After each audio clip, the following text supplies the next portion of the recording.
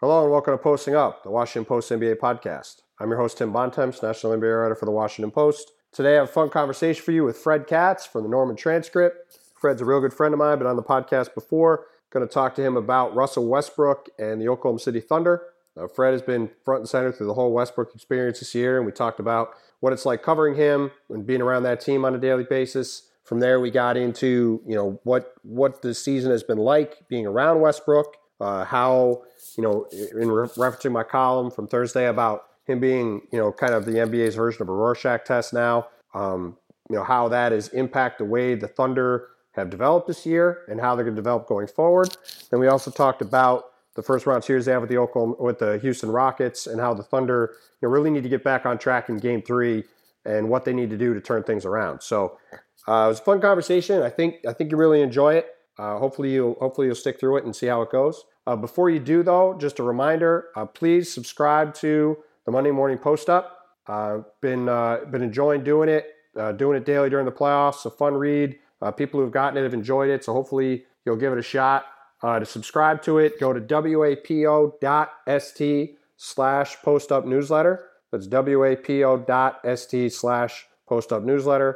Please go subscribe and check it out. I think you'll enjoy it. But with that, let's get to my conversation with my man, Fred Katz. All right, Fred, thanks for coming on, man. I appreciate it. I know you just got back from Houston today and went to Thunder practice. So, I know this pod's not going to go up till the morning, but what is the general mood in Oklahoma City and specifically around this Thunder team, after going down 2-0 in the series and going into obviously a pretty critical situation Friday night back at home for Game 3? I think they seem focused is probably a good word. I think they were a little bit, when a team gets down and they want to show that they're taking it seriously, not that they aren't taking it seriously, but they don't want there to be any misconception. They want people to know that they're taking it seriously. Right. They're kind of in that mode, very serious, not a lot of joking around, not a lot of smiling, all that much. I think they're frustrated for sure, especially after what happened in Game 2. But I think they're probably also happy to be coming back home because all year they've just been I think they ended the year with the largest disparity between home and road winning percentage. So I think they might just be a little bit happy to be back in Oklahoma City. Yeah, you would think so. I mean, they're a team, for all the talk about Westbrook, I mean, they are a team with their supporting cast that is going to kind of thrive at home, with all the athletes they have, the kind of frenetic pace that they play at, crashing the offensive glass, kind of flying around. That's all stuff that you're going to benefit from being in front of that home crowd kind of going crazy, which, as we both know, that crowd in Oklahoma City is just about as good as any in the league. But obviously with the Thunder, everything comes back to Russell Westbrook in some shape or form. And after his 51 point, 10 rebound, 13 assist game in Game 2, that also included him going 4 for 18 and really shooting the Thunder out of the game, I think, inarguably in the fourth quarter. I know he was a little chippy last night and a little bit of practice today. So what is the current state of Russ's mood and mindset, I guess, going into Game 3 for him? If I knew the current state of Russell Westbrook's mood and mindset at any given moment, I would be the greatest Thunder beat writer who ever lived. I don't know, Tim. I don't know. He was the same. I don't know. The thing about Russ is that how he acts at a press conference or in a media availability is not always indicative of his mood. Sometimes he'll go into it and you'll think it's going to be a tough day and he'll actually be in a really good mood, or he'll seem like he's in a really good mood. And other times he'll come in and he'll just be a lot tougher. And he's been tough the last couple of availabilities. There's no question about that. But he's always messing with us. That's the thing. I struggle to take what he says as his word sometimes because he's always trying to mess with us. And so I don't always know if he's actually kind of feeling this way or if he's just coming in and saying, all right, let's mess with the reporters today and acts like the way he has the last few times. This is a serious question. I don't know if I've ever even actually asked you this. How tiresome is that? I know you enjoy. I know you've enjoyed covering him, and I'm not trying to get you to say that you don't, but I would feel like if I covered him on a daily basis, like you have for this past season, that would have to wear on you at some point, right? Just kind of the constant, I don't know if tug of war is the right way to put it, but just kind of the constant, constant state of being unsure of where things stand and what is coming next. Is that fair, or am I way off with that? Yeah, no, it's definitely fair. There's no question that's fair. It's overall, it's honestly not that bad. Just because I think I was more. It's not as tiring as it's frustrating in moments where you just kind of wish. Honestly, I don't really care when he just kind of gives me a non-answer, because for the most part, I don't really use his bites anyway, because like there are a lot of guys on the team who are really good quotes. Like Steven Adams is a great quote, and Enes Kanter is a great quote, and Andre Robertson's a pretty good quote. The Thunder are kind of a sneaky good quote team. That doesn't even count Billy Donovan, who will talk for 20 minutes basically on one question, so you can always get something out of him. Yeah, his media availability went 19 minutes today. Seriously, he went, and that's short for him. Yeah, it was incredible. It was one of his answers was uninterrupted 576 words. It was amazing. My story for today was 600 words. I considered just copying and pasting that answer and just doing like as Billy Donovan told it from my story. It saved me a ton of time during the playoffs. Yes, it would. But I mean, I tend to gravitate to whatever the best quote is, as opposed to whatever the biggest name is who said the quote. Right. And like guys like Adams and Kanter are certainly recognizable enough and get enough playing time that you can use that stuff. So I don't find it as frustrating. The stuff that does bother me is when he's making a very clear effort to embarrass someone. And you know me, I have no shame. So it honestly doesn't really embarrass me. You are the same person who asked yourself a question in the press conference in the playoffs last year. So coming up on the anniversary of that. I expect some like SB Nation memorials of that. I'm sure there will be. But it bothers me when he does it to other people. Like when he does it to me, I'm someone he knows, and like we actually have a pretty good relationship. When we see each other and we talk, like he's actually good to me. Like we honestly do have about as good of a relationship as I think I'm possibly going to have with him, because it's tough to get in with him, obviously, and right. he doesn't really let you in like other players do. He's just not as trusting. Right. But we do, I think we at the very least have a good professional relationship. And when he does that stuff where like, it goes viral, it doesn't bother me, because I know we have a pretty good relationship and it's just kind of him being him. But when he does it to people who he doesn't know, it just comes off as more malicious to me, because he doesn't know what that person is. He doesn't know what kind of a day that person's going to have. That's really the only stuff that bothers me. Well, this is why you're a super nice guy, Fred. And I think that's fair. And like this is something that I've talked about with a lot of people who, who don't cover the NBA like us. Like when you cover a team like you have for this entire season, or like I have when I used to cover the Nets in the past, and you're around every day for 6, 7, 8 months in a row, like you're really a lot more of a coworker with Russell Westbrook than you are with anybody from your newspaper. So you do, even, it's not like you are best friends with him, but it's like if somebody listening goes to an office and they work with 12 people or 15 people or 25 people in their office every day, I mean, you kind of get to then have that same kind of relationship with, the guy you say hello to at the coffee machine every morning at your office. It's kind of the same thing. It's obviously a different world to live in, because you're talking to NBA players as opposed to somebody 3 cubicles over. But it is kind of interesting how over time you kind of develop that same kind of a relationship with the coaches and players and executives on the team you're covering after you spend so much time with them, day after day, month after month, going from city to city. Obviously now being in the playoffs covering them, it is just kind of interesting how that relationship evolves over time. Yeah, there's no question. And honestly, that's my favorite part of the job. Like being able to cultivate relationships with people who I never would have otherwise obviously had the opportunity to do that, and be able to develop those relationships, and then be able to tell people stories because you have those relationships. Like that. Did you see the Andre Robertson piece that I wrote like last week? It was. I did, but tell the people about it. Yeah, so I did a piece where I sat down with Andre Robertson and broke down defensive film with him. And Andre's having he had a great defensive season. I think he's an all defense caliber player in my opinion. If he doesn't make it, he certainly should be in the conversation to make it. Right. I think he's not going to make first team behind because you've got two obvious guys there with Kawhi and Draymond Green. But there's no question he should at least be in the conversation to be a second team all defensive forward for sure. Yeah, for sure. And Andre's a smart guy, and we've developed like a really good relationship. We get along well. He's a super nice guy, and I've come to really enjoy talking basketball with him because I always thought he's really smart when it comes to X's and O's and talking defense and fundamentals, and he's got this really good work ethic, studying film and that kind of stuff. And I kind of said to him a few times, like, I think we should, like, why don't we do a film session story? I said to him, like, look, he wants to make all defense. Of course he does. He's a competitor.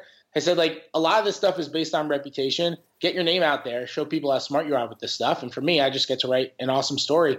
So he sat down with me for it was going to be for a while. I went through Synergy and cut clips and prepared these clips for us to write together, for us to watch together. And a few times, like, PR people came over and they were like, all right, a couple more questions. And Andre kept shooing him away, being like, no, I want to keep doing this. I want to keep doing this. And Andre sat down with me it was like almost 40 minutes where he sat down with me and watched film, and we did a one-on-one. And but he's not going to do that with a random person, Right. Like that's right. That you get that because of the relationship that you have. And that's kind of my favorite. And I got to write that was one of the most fun times I've had putting together a story this year. And you get to do that because of the relationships you have with people when you're in this job, Yeah, no, I totally agree. It's one of the things that I miss about being on the beat. Like, it's just you get a different level of understanding and appreciation for a team when you're around it every single day. I personally, it's kind of the way I'm wired. Like, I kind of like being in the mix like that. And, I really enjoyed my time covering the Nets for the same reason. Like, you just get to know everybody on the team to the point where, like, now when I go see Paul Pierce or Joe Johnson or, Darren Williams or one of these guys, Brooke Lopez, one of these guys from those teams that I covered, it is funny because it's like you kind of fall back into the same routine again. I totally enjoy it. And you should go check out that piece. I'll link to it in the post that goes with the story or with the podcast. But that was a really interesting read that Freddie did with Andre, and you should check it out. It's a good window into why Robertson has been such a good player for the Thunder this year. But all that being said, we probably should get back to Westbrook. And today I wrote a column for the Washington Post on how I think that Russell Westbrook has kind of become the NBA's version of a Rorschach test. And for those of you who don't know what that is, if you've ever seen the ink blot test where people put a bunch of ink blots on a paper and you look at it and you try to determine what it looks like, I feel like Westbrook has kind of become that person for the NBA and it's why I think the NBA, the MVP race this year got so polarizing, because the people who were pro Westbrook were so pro Westbrook. And it was, how dare you vote for anybody else? This guy is the only guy you could vote for. He's averaging a triple-double. Look at this terrible team that he's got. They'd win 20 games without him. How can you possibly go against this guy? Whereas the people on the other side were saying, this guy is the antithesis of how basketball should be played. He's incredible. He's a huge ball hog. He doesn't let his teammates get involved. You look at his teammates not really taking big steps this year. That's because he didn't put any trust in them. And it's just become this kind of circular, endless argument. And you look at yesterday's game, the guy has the highest scoring triple-double in NBA history in the playoffs, but then goes 4 for 18 in the fourth quarter and shoots the team out of the game. And after the game, that same argument starts up again with really no possible way to determine what the right answer to it is. I might be the sole Russell Westbrook centrist. Well, I wrote that column because the whole argument just kind of amused me, and I kind of feel the same way. Like, I think Westbrook has some serious flaws in his game. But I also think that what he's done is pretty remarkable. And I just find it amusing that there just don't seem to be very many people who can kind of make that distinction at this point. It just kind of feels like you have to be either all the way in one camp or all the way in the other. Well, that's America in 2017, isn't it? True. That's true. That is not just Russell Westbrook. But, I mean, the thing with Westbrook is that it has a lot to do with style, and, like, it almost – evaluating Russell Westbrook almost has something to do with basketball morality. Well, that was where that's kind of what the point I was getting at with the column. It was kind of like you either believe in what he's doing or you don't, and it kind of informs how you look at him. Right. It's not as much, though, what he's doing as it is how he's doing it. Right. You know, if you look at, like, we've talked a lot about his fourth quarter production. There have been a lot of fourth quarters where he's just put up an outrageous amount of shots, and the balls happen to go in. Right. Now it hasn't been 18. Right. That was absurd. And right. To me, it wasn't just the number in that game of the 18 shots that he put up in game 2. It was how they were coming. Yeah. I mean, he was great in the first 3 quarters. He was great in that game. He was great at halftime. He was attacking the rim, and yeah, he had some pull-up mid-range shots and that kind of stuff, but they were off attacks. They were off hard dribbles out of pick and rolls where he was able to get to a spot determinedly. You know, in the fourth quarter, I don't know if he was a little bit tired because he had played more minutes than he was used to playing, or if it was because of just like the way that he was kind of starting to play. But he was really coming down, pulling up for 3. They took 7 threes in the fourth quarter. He took 4 in the first 3. He was coming down. He was pulling up for 3 off the dribble. He was coming down. He was lazily dribbling into a 20-footer, and he was putting up that shot. And he wasn't nearly attacking the rim the way that he was early in the game, and that helps him find guys. That helps him find Adams in pick and roll for that lob that he had earlier. It helps him find Oladipo for corner threes or something like that. Even though Oladipo's not really making shots right now, just the fact that you make those passes, you create those shots, it helps your defense on it. It helps your offense on ensuing possessions. The attacking wasn't there. He's such a different player when he's attacking. Like, I had this conversation with someone at halftime that when he's attacking, he's as good, he's as effective as there is. When he's attacking, he's making the right decision around the basket. And when he's not, he can shoot you out of a game. And I do agree that that's kind of what happened in game 2. You kind of saw the best and the worst of Russell Westbrook in different moments. Yeah, no, and I think that game to me did sum up a lot of the flaws in Westbrook's game, right? Like he's a guy that, you know, you look at some of the fourth quarters that he's had that have been, you know, these memorable quarters, right? Like you said, the game in Orlando or the game against Denver. Like, you look at some of these games and he did a lot of the same kind of stuff, but it just happened to work, right? And so those stand out. Now, again, there weren't quarters like the one he had last night when he goes for 18 shots in a quarter, which is just completely bonkers when you think about it. Like, to get up a shot basically every 45 seconds in a quarter when there's a 24-second shot clock is really it's really hard to do. But, you know, especially when you talk about him taking 7 threes. I mean, he's a guy that's never been a good three-point shooter. Was a little bit better from 3 this year than in the past, but still not great. But he'll tend to fall in love with that shot, right? And if the Thunder start to get in a situation where they're struggling a little bit, and I mean, he will start jacking up shots and forcing stuff. And I think you really saw that come to bear in that fourth quarter. You mentioned one thing though that I want to ask you about. One thing people didn't really talk about a lot was he only played 34 minutes a game this year. And while I think where some people say that doesn't mean he wasn't, you know, kind of chasing after triple doubles is a little silly, because I think if you watched the way the Thunder played, especially with some of the rebounding stuff, it was clear they were pushing him in that direction. But, you know, I think Billy Donovan deserves a lot of credit for not riding him for 38 or 39 minutes a game this year, like, say, the Cavs have been doing with LeBron, right? And do you think that he was feeling those extra minutes down the stretch, and maybe that was why he started kind of going off script and just doing kind of like when you think about when somebody reworks their shot, and then when you get in a game and they get tired, they start to go back to their old form. Do you kind of feel like, from watching him, do you feel like those extra minutes maybe contributed to him kind of saying, all right, look, I'm just going to go back to what I do, because I'm too tired to really try to fit into the game plan and do what I was doing before that? I think that's really possible. Yeah, I think that's so. I mean, when you get tired, what do? You start pulling up for jump shots, and your jump shots start falling short. And that's what he was doing. He was missing a lot of shots short. He was pulling up. He wasn't really attacking the rim all that much. His defense fell off. He was not having a great defensive game anyway. His second quarter was like, he had some bad defensive plays in the second quarter, just like the Rockets getting corner threes because he just didn't run back in transition, or a couple of plays where he just wasn't contesting shots. Like, it was down even from his usual defensive effort.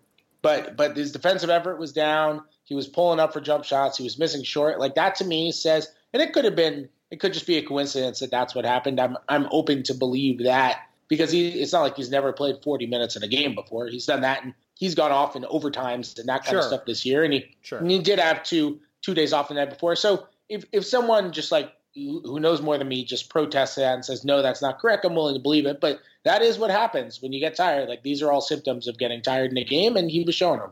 Yeah, no, I think that's true. Now, let's kind of dive into the analysis of this a little bit. So, over the course of the season, like I said before, people have kind of fallen into two camps, right? The one camp is, God, how is Westbrook doing this with this sorry sack of crap around him? And the other camp is, Westbrook has more talent around him than people think, and partly because of the way he plays, and partly because of the fact that he's kind of taking everything on himself. He's not really allowing anybody to kind of expand their games in the way they potentially could. I know you're going to say you're somewhere in the middle on that, probably. So I'm not really asking you to pick one side. I'm actually not quite in the middle on that. Okay, so all right then. So which side of that kind of debate do you more fall on at this point? I think he has more talent than people say.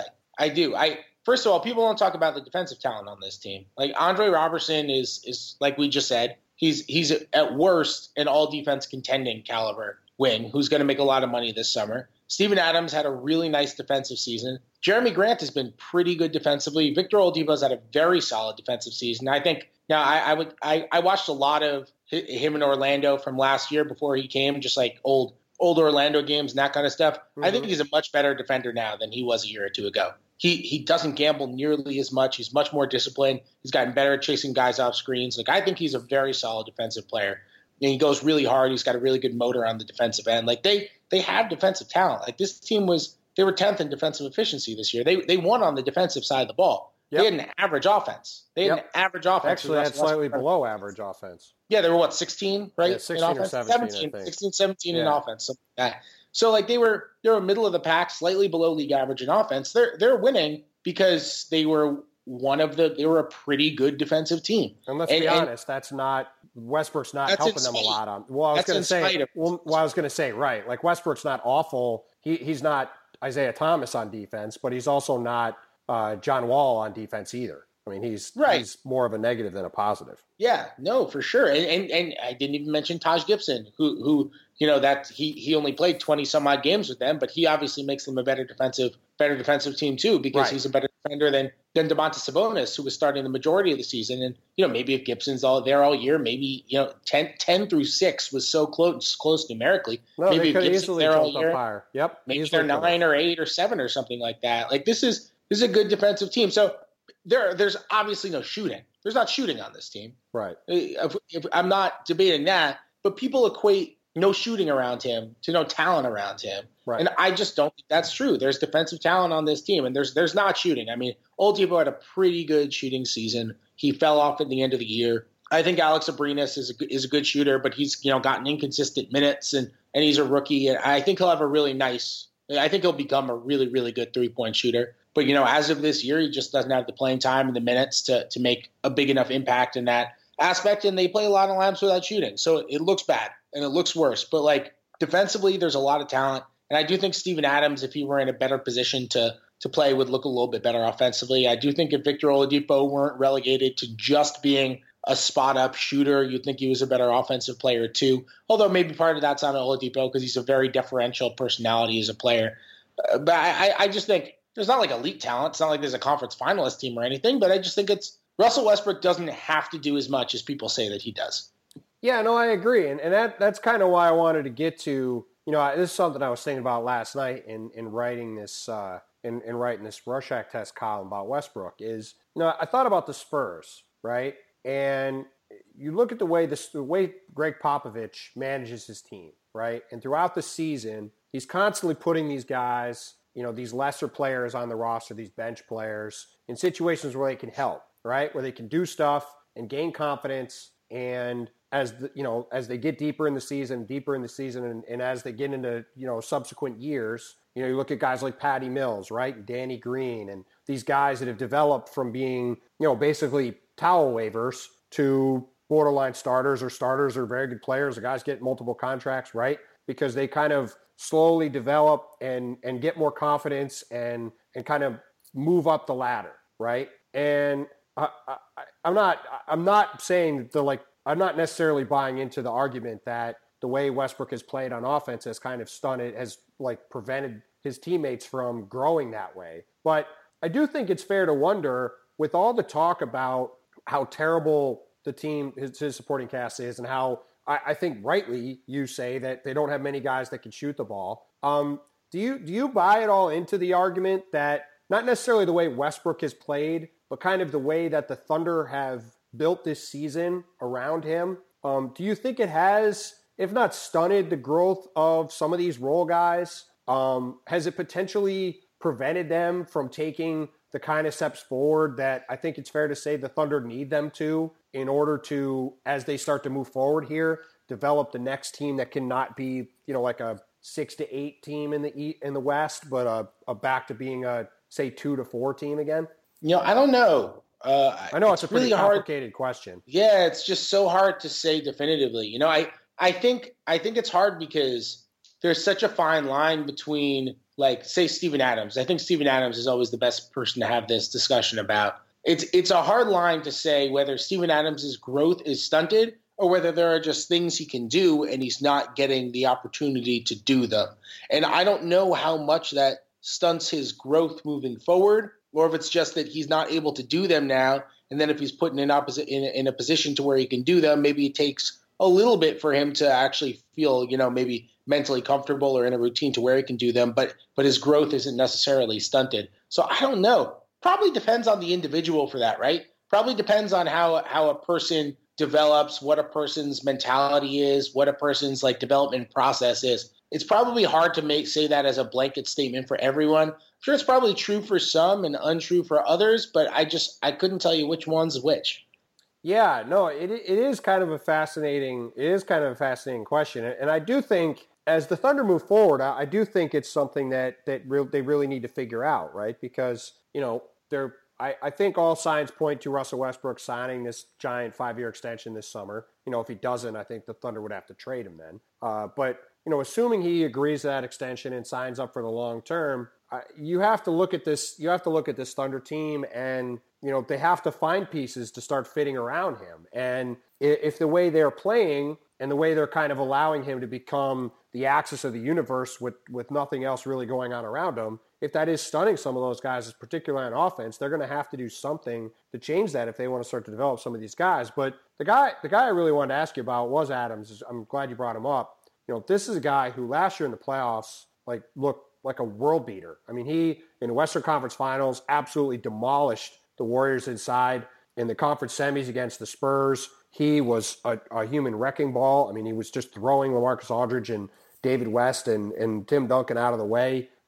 Just was a huge factor for them. And I really thought he had a chance to be an all-star this year. I thought he was going to take a big step forward. And his usage rate was up a little bit, and his stats were up a little bit, but it didn't feel like he took a real step forward, at least from afar. So I was curious, do you think that the playoffs were more of an outlier with Adams? Do you think that he took a bigger step forward than people thought this year? Or do you think that there's still the potential that down the road he could still develop more into more than what he is now, which is a very good defensive player who, is good at catching a lob on offense, but that's really about it? I think it's one of those situations where progression is not always linear. I think the same of Steven Adams' career path today as I did at this point last year when he was killing it in the postseason. I just kind of think it got a little bit more delayed, maybe because of circumstance, maybe because he's Steven Adams, 23 years old. He's been around forever, and he's played in so many big postseason games around KD and Russ and all those guys that it seems like he's kind of he carries himself like he's an older guy. He anchors a defense, and he really understands basketball. So you think of him as older, but he's He's 23. Right. I think a lot of the times you see a 22 or a 23-year-old play great in the playoffs and or maybe play great for the end of a year, depending on what the situation is or something. And then the next year they take a step back and we think, oh no, maybe he's not as good as we thought. And then a year or two later, that guy makes that jump. And I kind of think that's going to happen with Adams. He has a pretty solid post game. He's got that floater, which is pretty nice. He's got a hook shot. He's versatile. He's a better passer than I think he gets the opportunity to show. He'll make some really nice passes. He's got good floor vision. I think one of the things for him, in terms of becoming a scorer, he's kind of like Oladipo. Like I described Oladipo's personality as deferential, and I think Steven Adams is like that too. He's never that whole team. I mean, that's kind of the problem, though, right? Like that team, and partly because of age, and partly because of personality, is basically entirely deferential to Westbrook. Well, is it the problem or is it by design? Well, I guess what I mean is the problem. I think it's a problem in terms of trying to grow the team forward, right? Maybe. I mean, look, Billy King has talked openly about when he put together those like late '90s, early 2000s Sixers teams. I know you know this. Yep. Where like he puts, people used to say, well, there are no weapons around Allen Iverson offensively, and Billy King has talked about, well, we couldn't put a ball dominant guy next to Allen Iverson because Allen Iverson wasn't going to give him the ball, so we had to put guys who would fit off the ball and who could just defend like crazy on the other end. So we'll give him the top up and we'll give him Theo Ratliff and we'll see what happens. Right. And that's true. And that's 100% right. And I think that Sixer team is the best analogy and the best like historical comparison to this Thunder team. The problem is that the NBA was about as weak as it's ever been in the late 90s and early 2000s. And so it's I think trying to build a team in that mold, which I think you can argue that's what the Thunder are doing now, I just don't see how that's going to work. And I think if that's the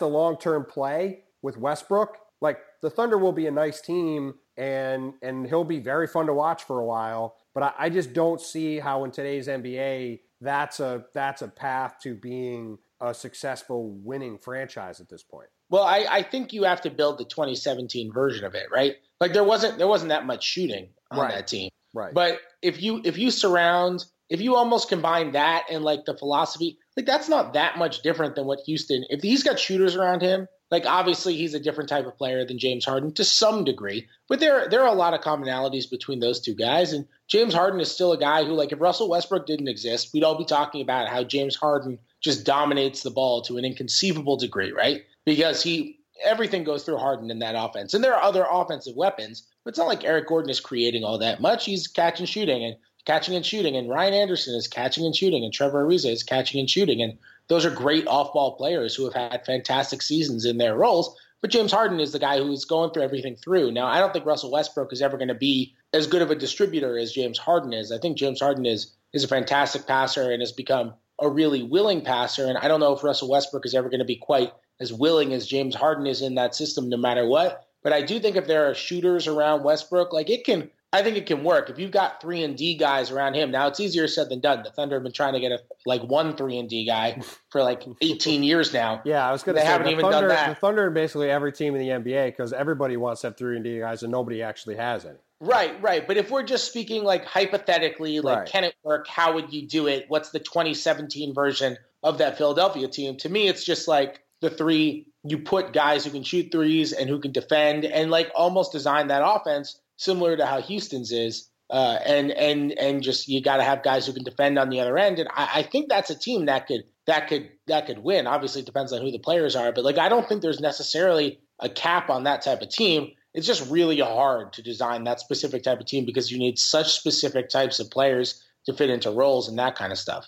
Yeah, no, I mean that's definitely true. And look, that to me is going to be one of the fascinating things to watch about them going forward. Now, that being said, let's spin this forward a little bit for a few minutes before we go. Obviously, the Thunder going to Game 3 tonight, so it's going to post Friday morning, trying to save their season, right? And obviously, Game 2 was better than Game 1, but still, if you look at the box score, Eric Gordon and Lou Williams were great, but Ryan Anderson still has had 2 bad games. You expect him to have a better game in Game 3, so. It's not like Houston's played his best game yet. So what do you think that the Thunder need to do in Game 3 to try to get this series back on track and pull within a game of Houston? I think Victor Oladipo needs to hit shots. I think that would help. He's what, 1 for 13 from 3 now? Yeah, and he's 5 for 26 from the field. Like he's got to knock down shots. He's had pretty open looks too. They're running him off the line a little bit, but he's had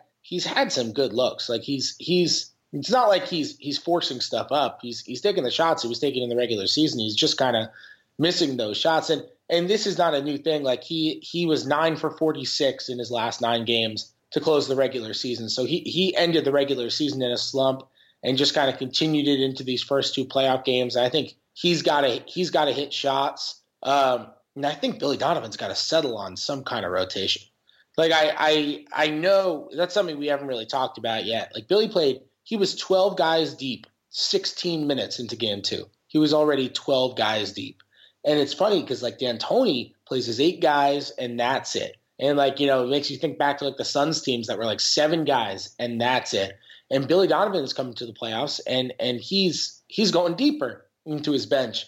And he's playing Kyle Singler 10 minutes. And, there are moments where I'm wondering, and I've asked him about this twice now. There are moments where I'm wondering, like, where's Taj Gibson? Where is Taj Gibson playing 21 minutes a night now? And I think settling on some kind of a rotation as opposed to the random lineups that he's kind of thrown out. And, like, look, that's a strength and a weakness of Billy Donovan. That flexibility and that, like, I call it like a rage against stubbornness that he has. Like, he wants to be the most flexible coach he can possibly be. And he just rotates guys in and out all the time. And sometimes it's really good. Like that's how he found the big lineup that helped them beat the Spurs last year. It's how he found the small one that was great against the Warriors in games 3 and 4 of the Western Conference Finals. So that mentality and that strategy has worked out great for him at times. But when it doesn't work, it looks bad when like Steven Adams picks up a 5th foul in the 4th quarter. He puts in Domantas Sabonis over Taj Gibson, who's sitting there on the bench, having played 18 minutes at the time. And I'm wondering like why you're playing Sabonis at the 5 in that moment. Sabonis comes in, gets hit on a pick and roll,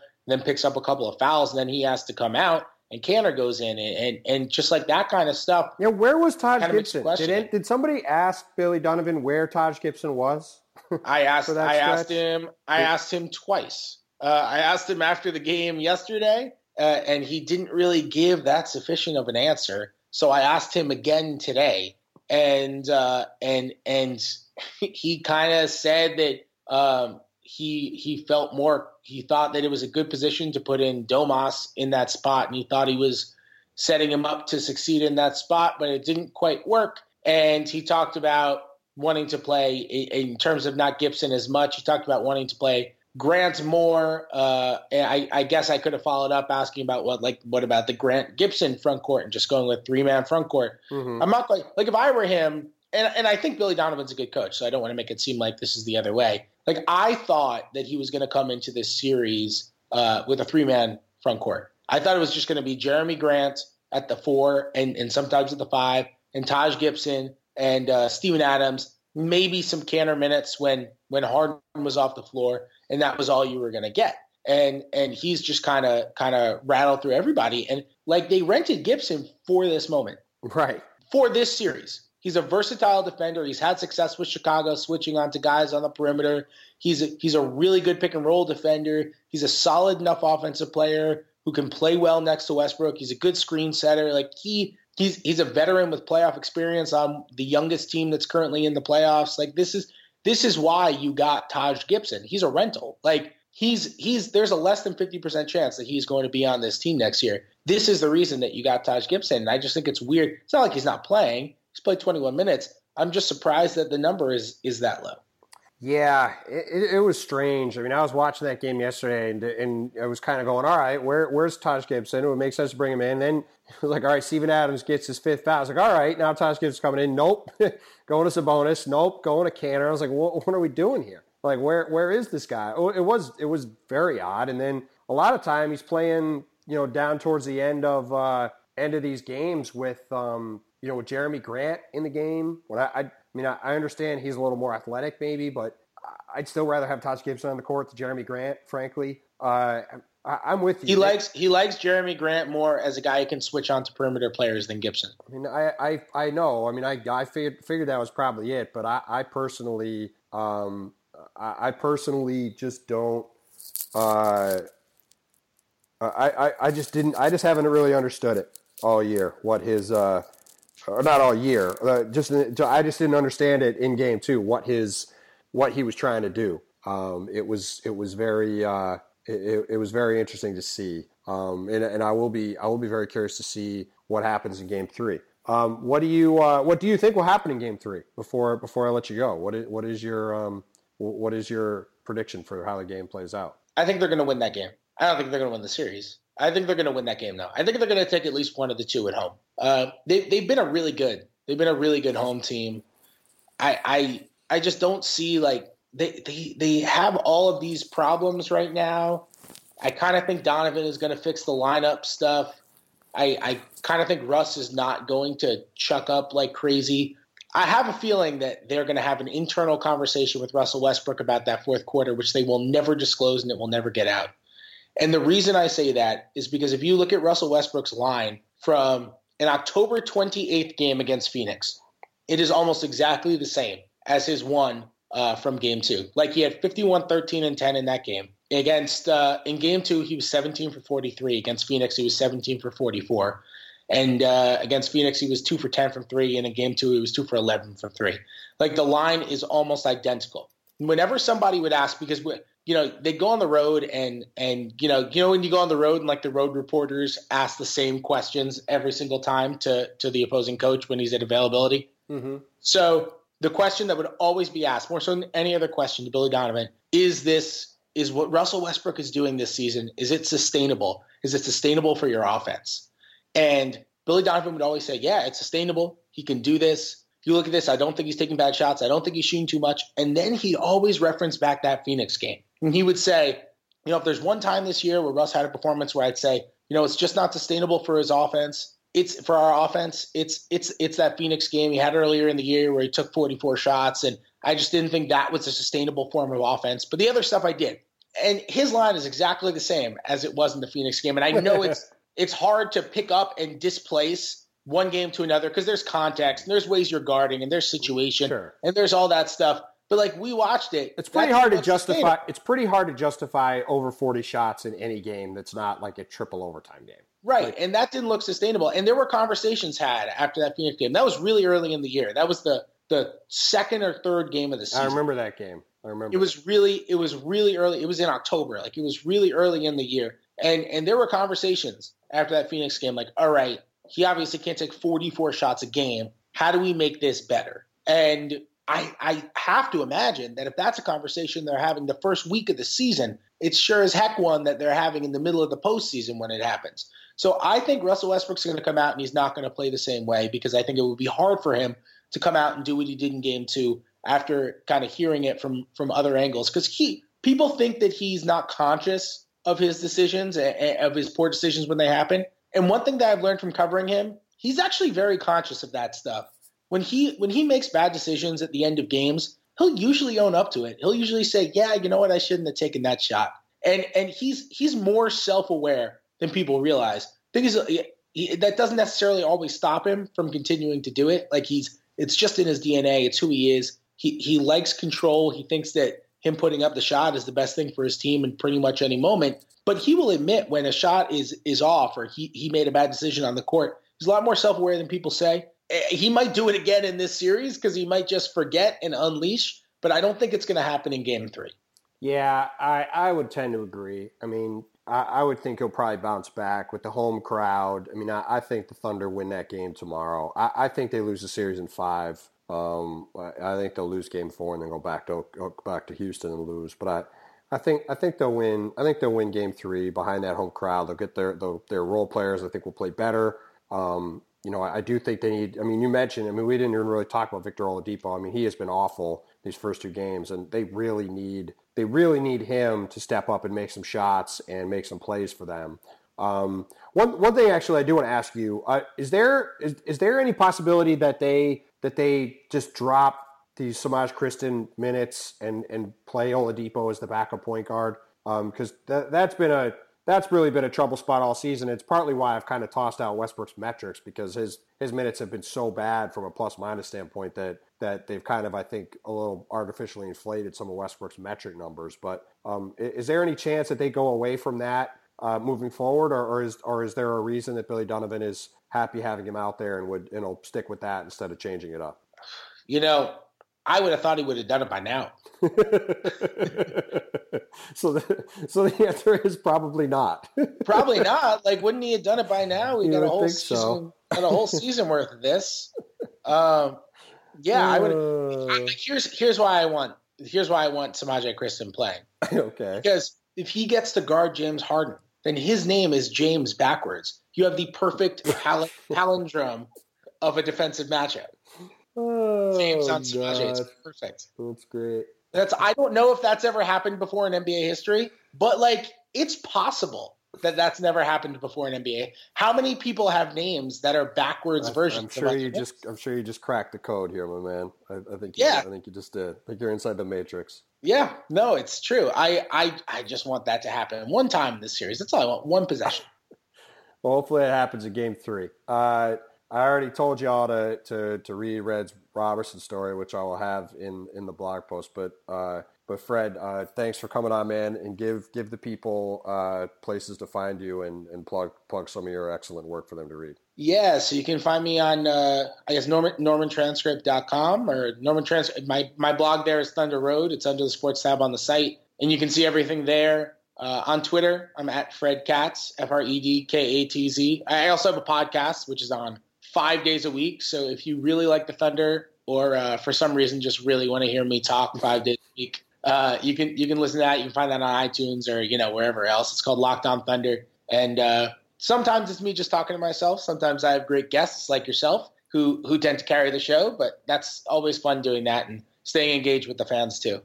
Yeah, Fred's a good follow all over the place. So you should definitely pay attention to him. But all right, buddy, listen, I know it's crazier in the playoffs, so I appreciate the time.